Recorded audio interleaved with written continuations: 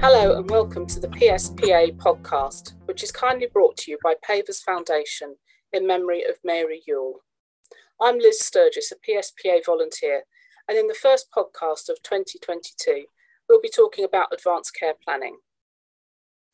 Today we're joined by Ewan Phillips, who will be talking to us about his mum, PSP, and their experience of advanced care planning. Hi Ewan, and thank you for joining us on the podcast today. Can you tell us a little bit about your mum and her PSP diagnosis? Hi Liz, yeah, really good to join you. My mum Lynn was a lady full of life.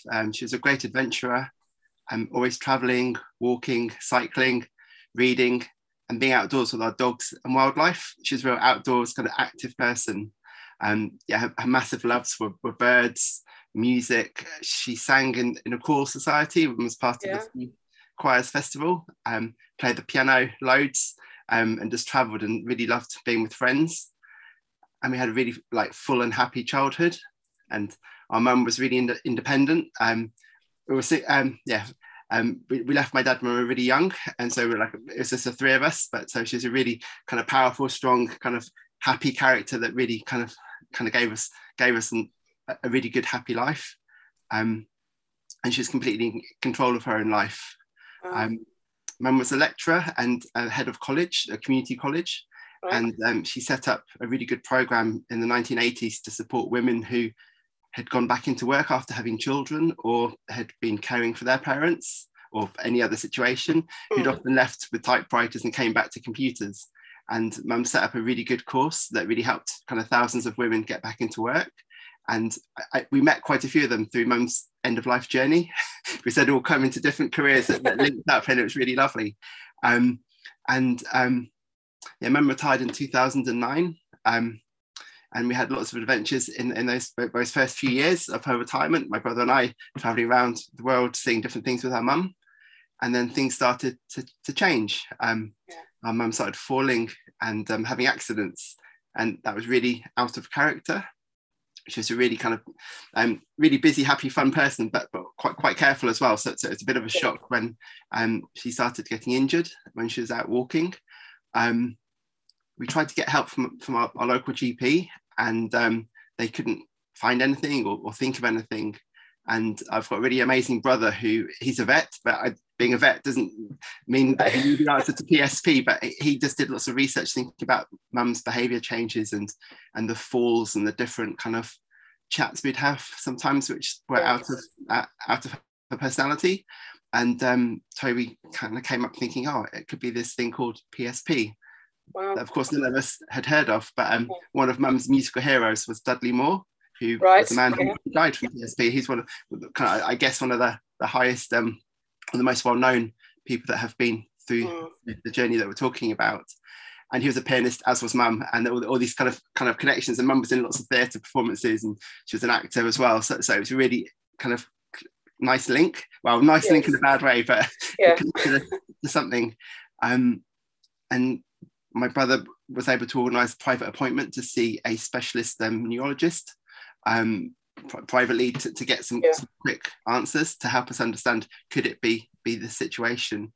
And we were lucky to see this consultant, and he did his tests and talked to Mum, looked to Mum's eyes, understood, listened to the behaviour changes that Mum was going through, and then we got the diagnosis that it was PSP, which was heartbreaking but also reassuring at the same time, if that makes sense. It does. It helps to know what you're dealing with, doesn't it?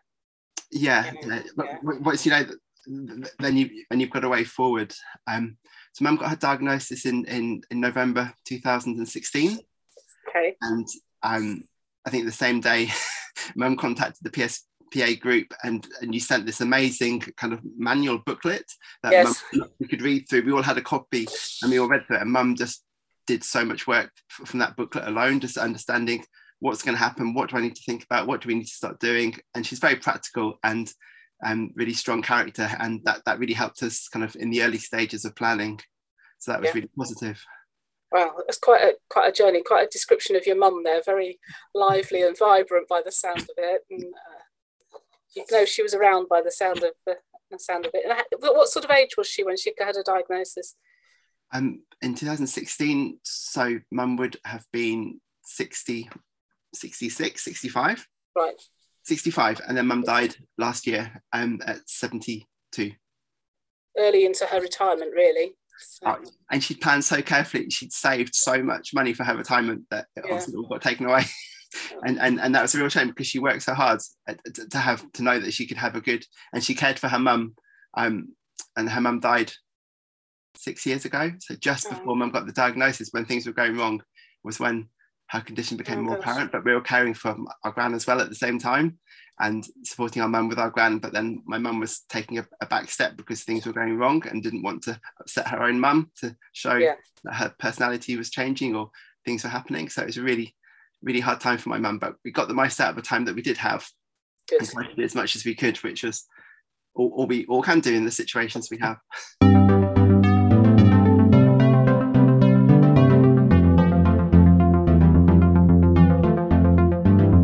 So your mum was obviously a lady. She sounds like a lady who was well organised and planned and sorted things out. So at what point did advanced care planning come up, and did somebody raise it with you, and did you need support in understanding what you would need to do for this and how to open up the discussions with your mum about it, or was it something she brought to the table? I guess we've always been quite open about these things, and we're all quite practical. Our mum taught us to be really practical as well, and quite a few years just before mum's retirement, so in her mid-50s, she'd organised to have the power of attorney, so that Toby, my brother, and I would have equal power of attorney for her health and her financial support. So that was all in place. So that gave mum a great reassurance that she'd done that a long time ago. And people always say, if you can do it as soon as you can, when you're feeling good, and it's done, and you just put it in a box and it's there, it's done. And so that was really good. So that gave mum great security. But we were really lucky that we didn't need to use it at all, and it was there. But we supported mum to be as independent as she could be up until the day she died. And so we're really lucky we had it there in case it was needed, but luckily it wasn't. But I recommend everyone to get it if they can. Oh, absolutely, yes. And mum lived alone. She recently moved into a new house, and we just adapted the house as mum's needs changed. So we'd have our next challenge as PSP moves on, and you move through your journey of PSP, different things happen, and we worked with phenomenal people. So in answer to your question, we found out, and then we thought, okay, what are we going to do? We talked about kind of who we needed to speak to. So that was the GP first, to let them know that mum had the diagnosis, and what support the local GP, small kind of market town in Worcestershire. So really connected, everything was connected. It was really good. Spoke to the GP. The GP then could refer us to the OT, the local occupational therapist, and also refer us to the speech and language team at the same time. Good. We got really early referrals, which really helped us on our journey. And we just got to meet both people pretty early on to talk about, obviously the OT, about mum's living conditions and mobility conditions, and then the speech and language therapist about mum's swallow, mum's speech, about how that might play out in the story we had going forward. So they were really, really positive, and we had lots of questions. Mum always wrote down lots of questions that she could ask, and obviously as part of the journey, your writing changes, unfortunately, as well. And at the early stage, mum did as much as she could. We wrote lots of letters to people that she wanted to say goodbye to. We did lots of kind of early planning like that was really important for her. And like to her niece, she really loved her niece and was really fond of her, but wanted to write a note to her so she could do that. And we did things like that really early on. Yes. And we talked about death. We talked about what mum would like to do, which I think we come on to that in a bit. I think we're coming on to that, aren't we? But this was all generated from within the family. This wasn't a healthcare professional suggesting that you have these conversations. No, it's all family led. I come from a social care background, so I guess I've got an inroad into it all anyway, which is lucky. Mum was kind of working in with people, so she had a good understanding, and my brother from a clinical perspective, being a vet, but again, still clinical. We had a good knowledge together, and then we did other things, like Mum said, I really want to get a stair lift, so Mum just organised it and had it fitted straight away, fairly early on, because we were so nervous about Mum going up and down the stairs when we lived so far away. So she took on board. She knew that her life was about to change, and we went through those changes. But giving up the car was heartbreaking. Giving up her bicycle, she cycled all the time. Giving up the bike was awful. Giving up walking, giving up a dog, all those things we had to do in those first kind of few months were really tough. But Mum wanted to make sure that she was as safe as she could be, and that the situation could be managed as safely as it could be from all of our perspectives. Yeah, so it sounds very practical. And so you have the OT and the speech and language therapist. We've recently done a podcast with an OT about changes to the house and adaptations and things. So if anybody wants to listen to that, that's on the list on the website. And we also talked to somebody who did voice banking. Did your mum do voice banking at all? We talked about it, and I'm so ashamed that we don't have my mum's voice. I've got it in my head, but we don't have it recorded. We might have one story that she's reading to one of my children. But we didn't. But also, I want to talk about the voice thing. Is really interesting. We were given one of the boards where you press the buttons, and the speech and language therapist misunderstood my mum and gave her buttons like, I'd like to go to the toilet, can I go to the cinema, I'd like to ride on a bus. My mum was ashamed by this, and she wouldn't use it because she just thought, that's not me.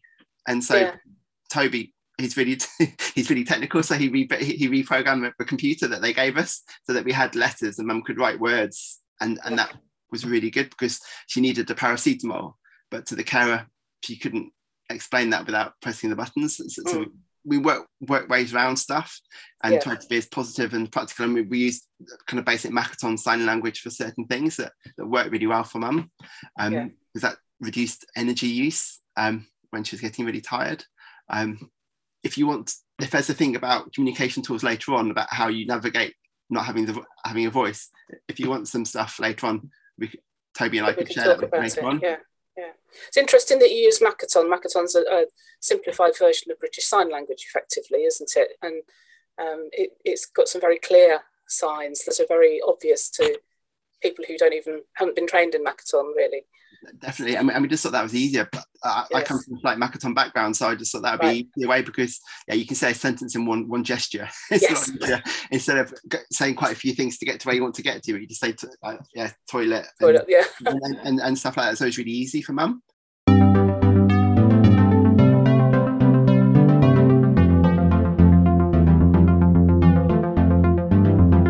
So you had all these conversations with Mum. Were they difficult? Was it difficult to talk about later stages of the condition? Did you find it difficult? Did Mum find it difficult? I think we all found it difficult because of the beauty of the internet and Google. We can see what those later stages might look like for somebody. And I think when you can see those stages and then you relate them to your own life and the people you love, that has a very different impact to watching something about somebody else's journey. But it was really good because it opened conversations. It opened conversations about, okay, what are we going to do if this happens? Like, what are we going to do if the pain gets too much and the discomfort gets too much and the quality of life is too low? What do we do? What do we want to do? We talked about like practical things like that, because we're trying to think, because we're three people, we're really close, we're really close family, and trying to think, could that be one of the safest options for Mum, and maybe safer option for Toby and me as well, because we're in this journey with our Mum. It's not just Mum, it's the people around you that are going through the journey at the same time, but obviously in different seats. So we talked about that, and then Mum was also got a leaflet about the brain bank at UCL. And Mum, it really resonated with Mum about how she could help other people, which was kind of part of her whole life anyway. It sounds right. To where they want to get to, and she just thought, actually, I want to give my brain and spine to the research, and that at least that kind of in this really difficult situation, at least that gives something positive out of what's happened. And we were so lucky that we were the first family to get Mum's brain and spine into the brain bank because of COVID. She was the first one that got accepted into it. Yes, because they were shut for quite a while, weren't they? Yeah, and we're just so, I think that gave so much cold comfort to Toby and me to know that we got through. And how did that bit? And again, that, you know, it's probably a whole podcast, but how was the conversation about that? Was that a difficult conversation to have, or at the beginning? It was. I suppose we don't normally talk about stuff like that. People generally about, oh, what are you going to do when you pass away? Are you going? No. We're all donors. We've all got donor cards in our wallets, and that was the thing of mum to say, oh, you must have a donor card just so people know that they can have your bits if something goes wrong, and so I guess it was a natural progression from there, and yeah, it makes sense. If you're not going to need them and they can help somebody else, why not pass them on? And I think that gave mum a bit more purpose and a bit more control maybe as well. Yeah. Obviously she didn't know that we were successful, but I don't think she thought about it not being successful or not happening. I don't think maybe. No, she probably assumed that once all the paperwork had been signed, it would happen. It doesn't for everybody necessarily, but because of various circumstances. But great for you and your brother that you were able to fulfill that for her.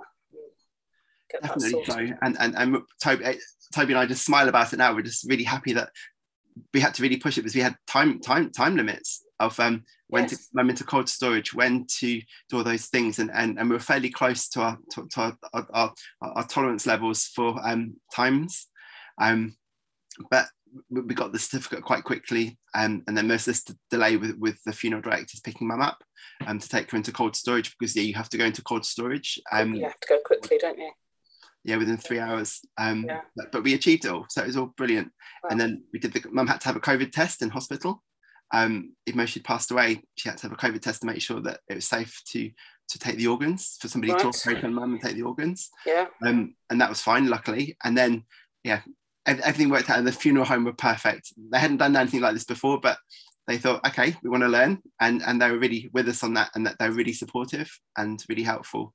That's fantastic. And as part of the advanced planning, did you, I mean, it's not the care planning, it's the sort of the afterlife planning, but did you talk to the funeral home before she died to discuss that was what she wanted to do?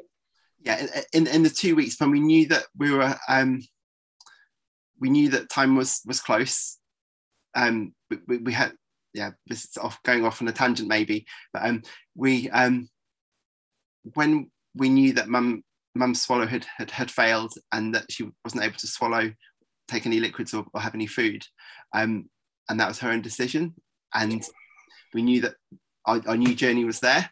And so we popped down to see the funeral home, which is in the same small market town, had a chat to them, explained kind of what was happening, that mum would be a guest kind of in the next few days, and to do some planning, and told them about the brain bank, and then put them in direct contact with the brain bank at UCL, who then liaised with the local hospital in Worcester to organise everything together.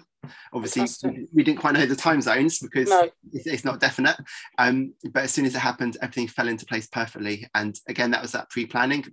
Mum did the paperwork when she could, she filled it all out properly, it got accepted, we got our number, so that was there, a reference number to find mum's case number. So everything was there. The home were really supportive, and if homes don't know about it, if somebody else is going through this journey and they have a relative that wants to donate tissue or organs, they just need to get the brain bank to talk to the funeral directors, and they can just reassure them and support them and link them to the local hospital that can help with the process. So it's really easy. It's kind of just get all the professionals to do it together, and you just need to let them know when is the time. Yes.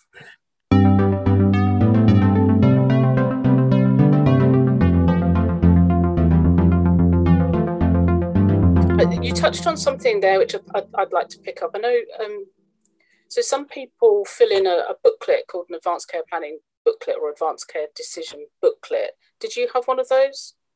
Did you have a pro forma one? Yeah, we did. We had one kind of midway. We kind of done our own, and then just written up, because mum was really organised. But then we did do one that we could share with the hospice. Yeah. Because mum's thought was she would be going to the hospice for her end of life, final stages. But we were lucky enough that we didn't need to go, and we could have a really good home death. So Right. we're really fortunate. But we planned as if we were going to the hospice, because that's what we all thought would happen. But yeah, we did have that. We filled it out. We're very clear on the things that Mum did and didn't want. No interventions, as natural and peaceful as it can be. All of those things. So we did all of that again early on, and then I think kind of maybe 3 years before Mum passed away, we got maybe a different paperwork from one of the Parkinson's clinics at the hospice. I think it came through one of the consultants from there saying, "Oh, it would be good for you to complete this document just so you've got it with you, to confirm the do not resuscitate order and other pieces." So it'd all be kind of connected and combined together.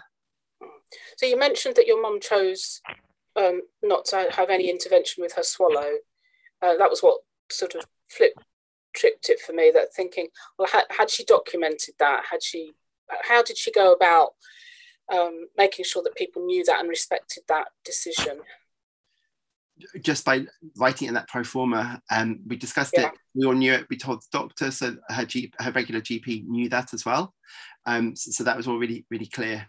So everyone knew, they needed to know, Toby and I, because we would be involved in whatever might be happening with Mum. Yes. Mum would have capacity and have that paperwork with her. The care agency knew that as well, who looked after Mum in the final 2 years at home, and also her GP. So the GP, Toby and I would have been with Mum, and they would have discussed it. GP would have put it onto the NHS notes, so it would be kind of logged there safely as well. Good.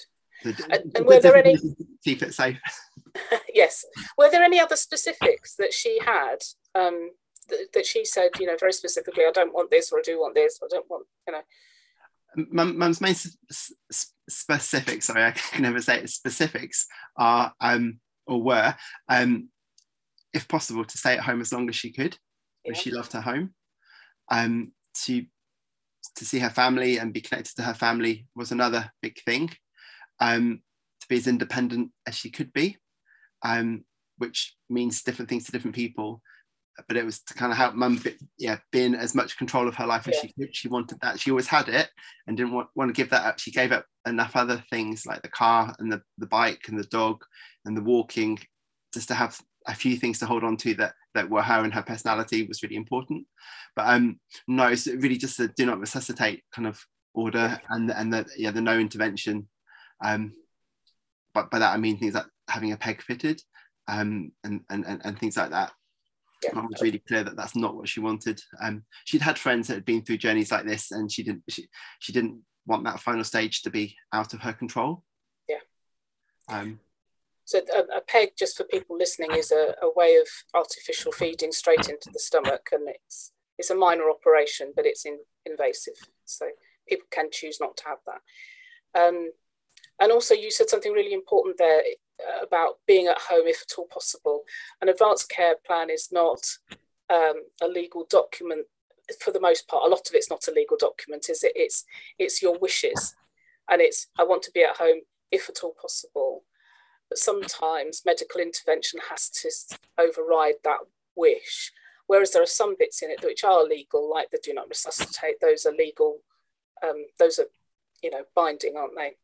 So there's some legal bits and some non-legal bits in there. So. No, absolutely, and you can have your preferences. What we want, it's like if you have a baby, you have like a dream plan, but it might not always go that way. Yes, it's a similar situation. Yeah, you've got a wish list, but you also know that it might not be that wish list. But at least you've been able to kind of articulate what you want if you can have it.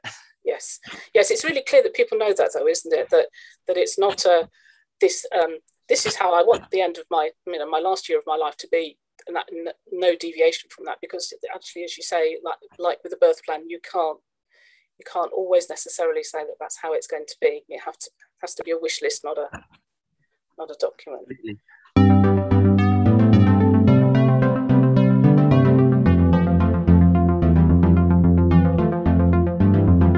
From your point of view, you and your brother, and from your mum, and maybe even for the medical professionals, what did you feel were the main benefits from planning your mum's care needs in advance, rather than having to make the decisions on the hoof at the time? So the benefits of planning in advance were that it did take some pressure away from us. We talked about it in a relaxed way with a cup of tea or coffee, about what we were going to do as a family before things suddenly happened where we might have an ambulance visit and we have to suddenly decide quickly. Yeah. It gave us some real reassurance, and also it was led by Mum. She said what she wanted, and like you say, within reason, we could make sure we were her voice when she didn't have a voice, to make sure those things could happen.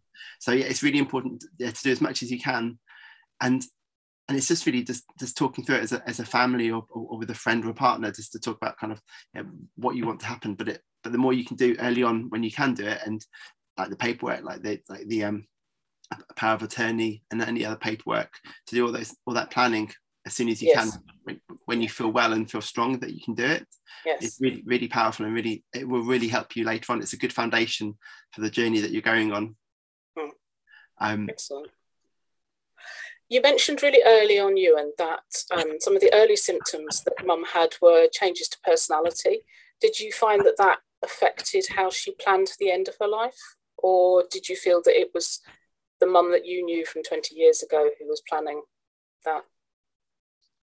A mix of the two. My grandfather had vascular dementia, and some days he'd have really normal chats about normal stuff that would be in the day, and other days it would be very different. Yeah. And with our mum had loads of really lucid normal days, and she was really strong and knew what she wanted, and she was kind of really with her on her journey, and she knew that we were. And so I think most of the time she was talking as she would normally do, but just sometimes her behaviours would be a bit different, a bit more kind of odd, more stranger than normal sometimes. But my brother, Toby and I would pick up that things weren't quite right. But no, on the whole, we could plan our conversations carefully as well. If we knew that it wasn't a good day, we'd just do something else. We wouldn't have to press upon it. And that's why having the advance the pre-planning is all done. So if you did have a bad day, and the bad day was the day that you had to get some intervention from different experts or different professionals or mental health teams, you could actually say, well, this is what we're hoping to do. It would be the starting point for that conversation with a paramedic or with any other professional. So yeah, having the stuff early on made it a lot easier and a lot less stress. Yes.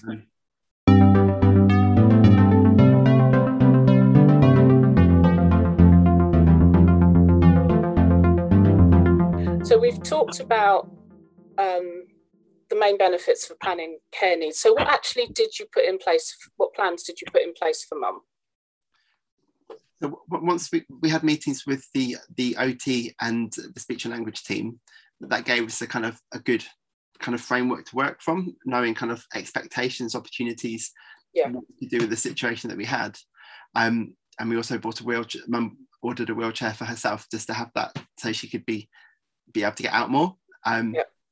Mum was having more accidents at home in the house as well, and especially in the kitchen. And Mum used to love to cook. She was a really good cook, loved cooking, loved hosting, really loved it. But she was having accidents, things were burning, Mum was falling. And so we soon realised that we needed to change that situation. So I worked really hard and found 3 local people who were they had a range of roles, kind of cook, cleaner, carer, kind of support.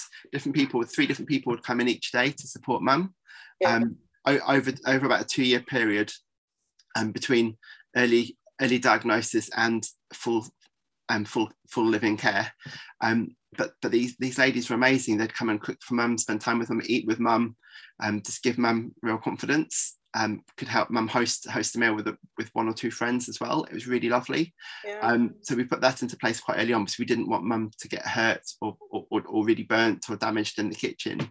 But that was hard for Mum, because she knew what she liked, and for somebody to take that away from her and make her food was tough. So we worked really hard to make a really good menu plan, and to say what Mum likes to eat, and talk about the spices and flavours, because Mum really liked really interesting food. So that was really important. So we got to work with people around a good balanced diet, which again is important for longevity and health anyway.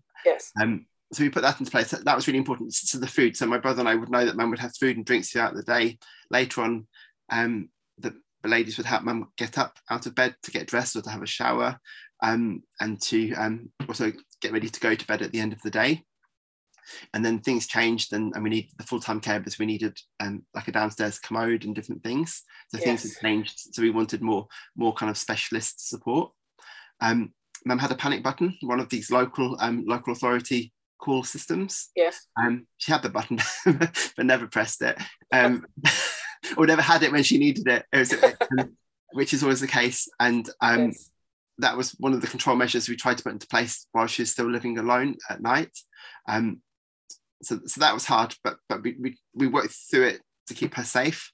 And then we realized that things were getting too difficult. I lived 5 hours away, so it was really hard to quickly get there. My brother could get there quicker, but it was difficult for all of us, and Toby and I were nervous at night. So we found a really good local agency, a care agency that had experience of people with PSP.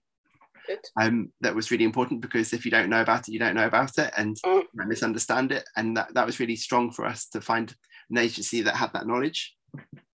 And then about 2 weeks after the full-time care started, we rearranged Mum's house. We had a really lovely room for the carer to stay in. They had their own bathroom and their own room, and it was a good situation. Carers loved looking after our mum, and we had carers that would be with us for like between 2 weeks and 6 weeks in one sitting, in a block. And that was really good, again, about kind of making Mum feel safe and secure. We had 2 carers that it didn't work out for, but that was only 2 out of probably 12 different carers over the 2 years. And Mum loved seeing her friends, which was part of the carers being able to open the front door to let them in, because Mum couldn't get to the front door to let people in. And we went through that kind of a few months where that wasn't possible, and that's where we got really nervous about Mum falling and having accidents. But Mum was really gracious, and she really took on the need for somebody to come and live with her, and look after her needs. And where she's independent, we kind of made it work, and it was positive on the whole, because it kept Mum at home, and that was a deal. I guess there was, you can stay at home, but we need to do this, or we need to look at something else. And Mum said, I'd like to try that, because I want to be at home. I want to do that more familiar things. Mum lost lots of contact with lots of her friends because of the condition, which was really sad. Lots of friends couldn't deal with it, found it too difficult. And a few really good friends obviously stayed in touch, but it was a really diminished number of people. And that really surprised us. We didn't expect that, because I suppose we'd never been through a journey like this before. And that was a real shock, that quite a few people stopped calling, stopped coming.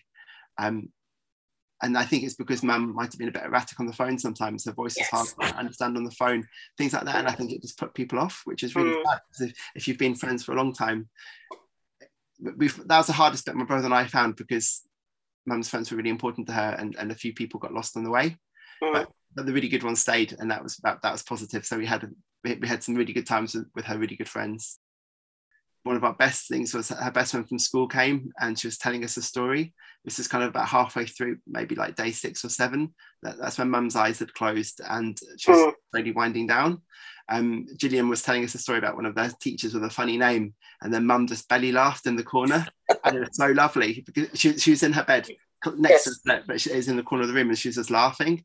And that was just a really lovely, that gave Gillian warmth to get home, but also Toby and I just felt, this is really special. And my brother's a pianist as well, so he was playing music to my mum all the time as well. And the piano is in the same room, because mum moved from upstairs to the living room in the last few months of her life. So that was really positive.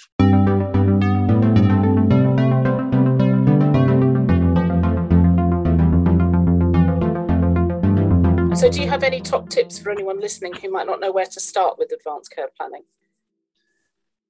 We've been talking about this a lot in our local PSPA group in Norfolk and Suffolk.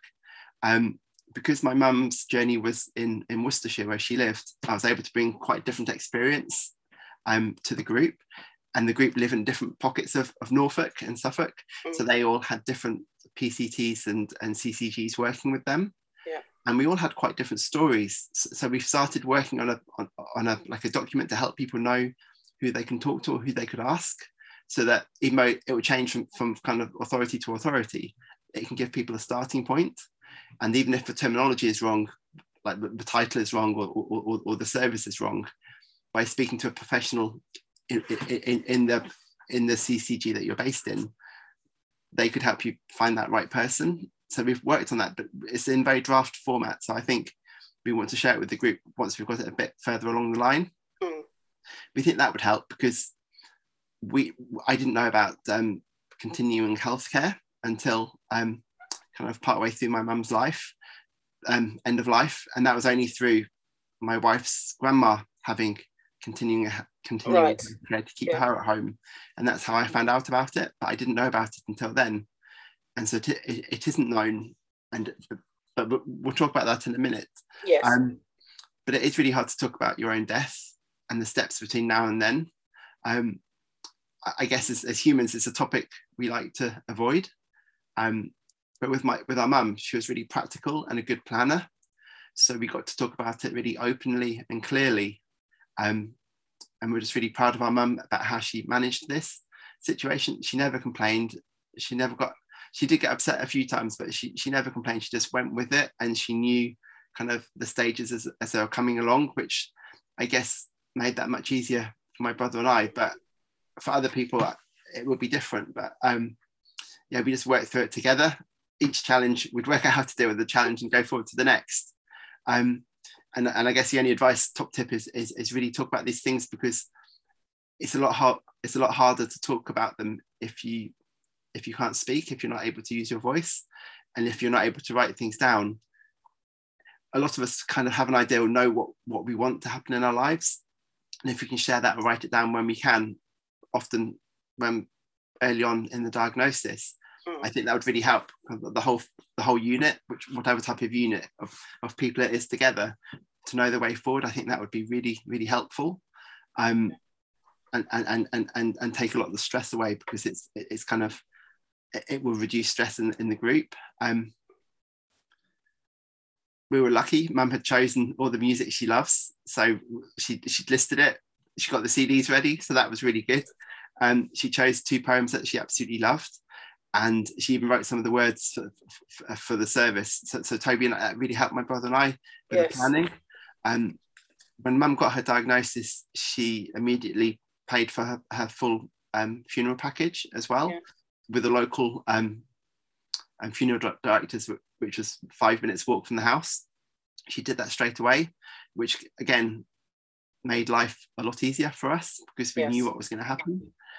We talked about the funeral that she thought she'd like to have, and we had a green burial, which was really lovely and really peaceful. And we knew that Mum wanted to donate her brain and spine when it was time, and that could happen. All those things happened through those early conversations. Also, because our mum loved traveling, my brother and I got the chance to take our mum to the green burial site ourselves. Right. And because I've got an old Citroen, which Mum used to travel in the 60s, which is why I'm addicted to them as well.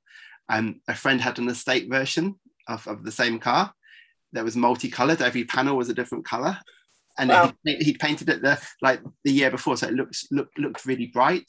And Mum asked for a colourful funeral, and so Toby and I got to drive with Mum in the back of the car on it was a really hot summer's day last summer, and we used to go to Greece a lot, so Mum loved the heat and the weather, so we had all the windows open with Mum in the back in a willow coffin, just chatting away like it was our last road trip, and that was really special. That gave my brother and I kind of so much comfort. Yes. Just talk to our mum and just have that last time together. That was really unique. Yes. And then we arrived at this green burial site, saw her best friends and family, and just walked Mum to a small service together under the trees. It's a perfect summer's day, and that was really special. And Mum loved wildlife, so it was a perfect place. Yeah. So that was really, really special for us. And then we had the wake in the woodland as well. I organised the wake to be there as well, so we could eat together and have a drink together and just chat, and it was perfect. Mum would have loved it. She would have been so happy with the whole day. But we hadn't talked about those bits, but we just made those work for her, because that's what she would have really loved. Yes.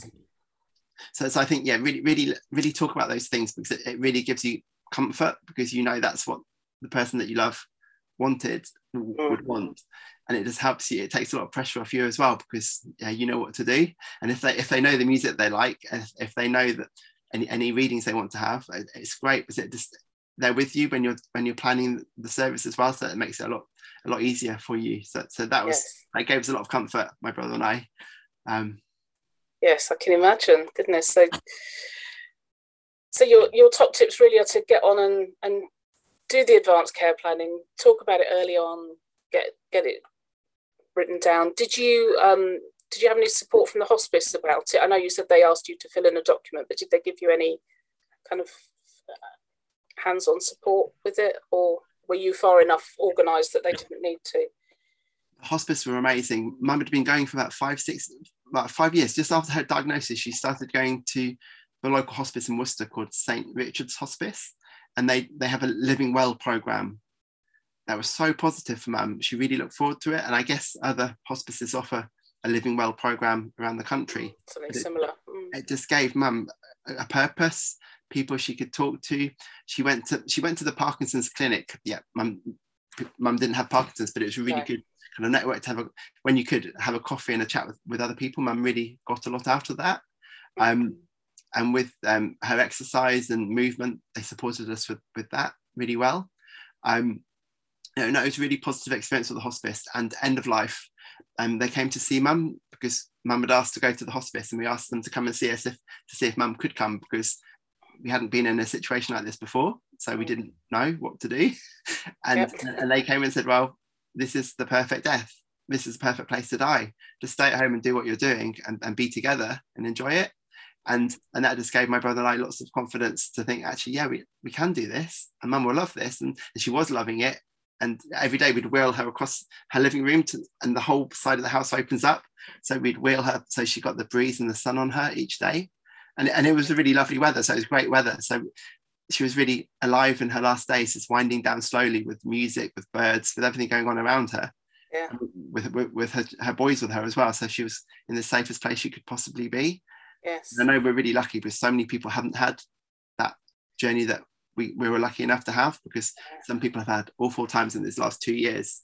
But it's really just talking about it, thinking how it can work for all of you as a family, to make it as good as it can be. That's the only advice. Just try and plan as much as you can early on, because then you don't need to talk about it unless you have to, because you've done it. And then you can focus on other stuff, focus on living. After you've talked about the dying bit, you can focus on the living. That's really good advice, yeah.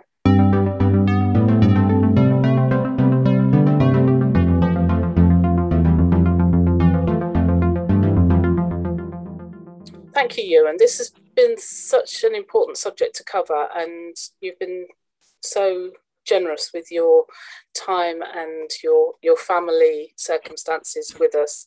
I'm sure listeners appreciate hearing your experience and could take away some key pointers and reassurance about the advanced care planning process. So, once again, thank you so much for joining us today. If you're listening and need some support understanding advanced care planning, the PSPA helpline can talk you through the process, as well as providing some useful resources. Contact on 0300 0110 122 or email at helpline@pspassociation.org.uk. Thank you. Thank you.